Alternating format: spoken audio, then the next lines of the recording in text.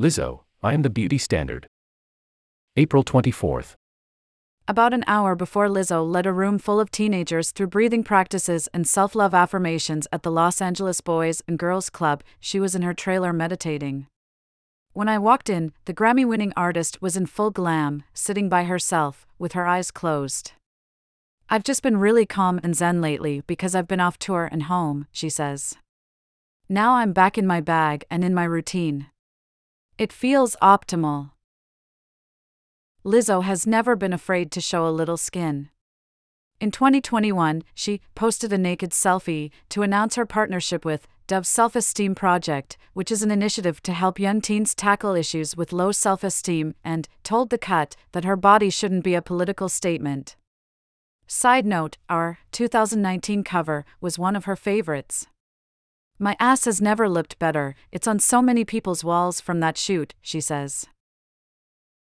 On this day, activists, parents, editors, and teens gathered together to push for legislation that will advance the 2023 Kids Online Safety Act to limit the youth's exposure to toxic beauty content on the internet. The goal? To design a safer social media environment. Recent research by Dove shows that 8 in 10 youth mental health specialists say social media is fueling a mental health crisis. We listened as kids shared stories about their personal struggles with social media.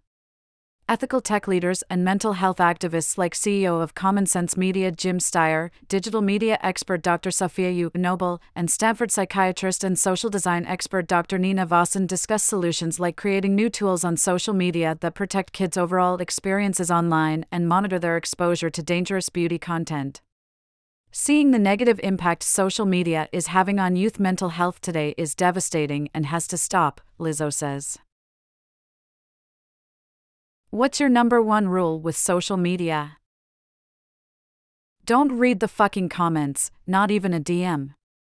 I only read the comments sometimes on Twitter, if you're that one lucky person that popped up when I first refresh. Unless I posted something constructive. I'm in my discourse era, so I'll ask a lot of philosophical questions and I'll read those. I do read and respond to the comments more on TikTok. You have to pick your platform. I've recently reached this place where I do not crave validation from social media anymore. This app doesn't exist if you're not on it. So it needs you. Remember that. We forget that social media is not a real person, even though it functions like one because it has a human-like effect in our life. Sometimes, social media feels like my friend. In the early days, I had a little safe space and it made me feel good. But that gets out of control. I'll immediately be trending and people are attacking me. Then I'm like, wait, what happened? Sometimes I'm like, girl, I don't want to talk to you right now. Because you get on my nerves and you're not being a good friend to me. What's your number one rule with beauty standards? I am the beauty standard.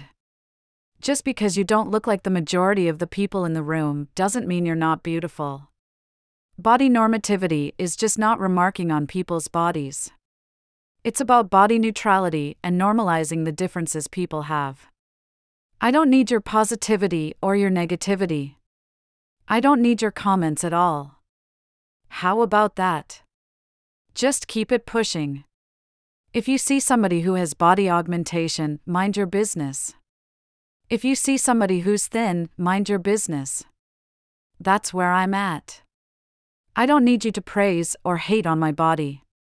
I just need you to shut up, mind your business, and mind your own body.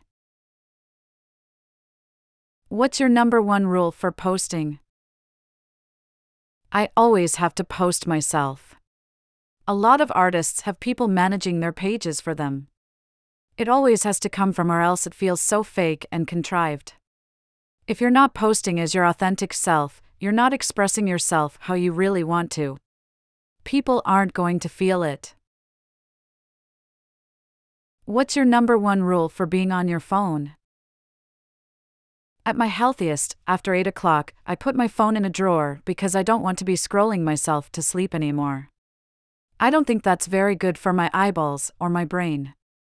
But the rule that I'm able to maintain the most is just knowing when to walk away from my phone. Sometimes I'll look and be like, damn, my phone's still in my hand. I'll go in the bathroom and wash my hands, my phone's right there. I'll be in the shower and my phone is in the shower with me. It's about knowing when to just throw it on my bed and walk away, which feels really empowering. What's your number one rule for dating?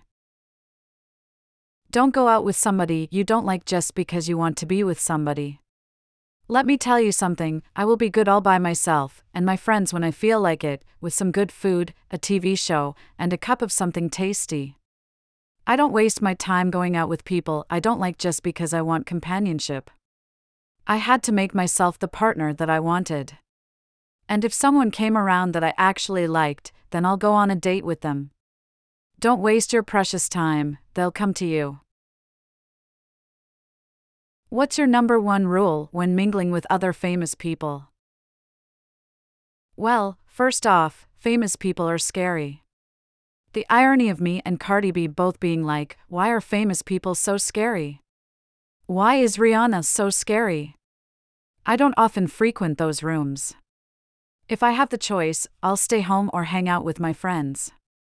But in those rare circumstances when it's like, Beyoncé wants you to come to dinner, you go to dinner. It's really refreshing for famous people to talk to someone who's just themselves. Even if you talk too much, say the wrong thing, and it's funny, that's so refreshing. Versus people who are so shook, praising you, or just being a fan. Get your fan moment out. I got my fan moment out with Beyoncé, and then after that I was able to just be like, okay, now I can dance around you. What's your number one advice for still struggling with self-acceptance and comparison issues?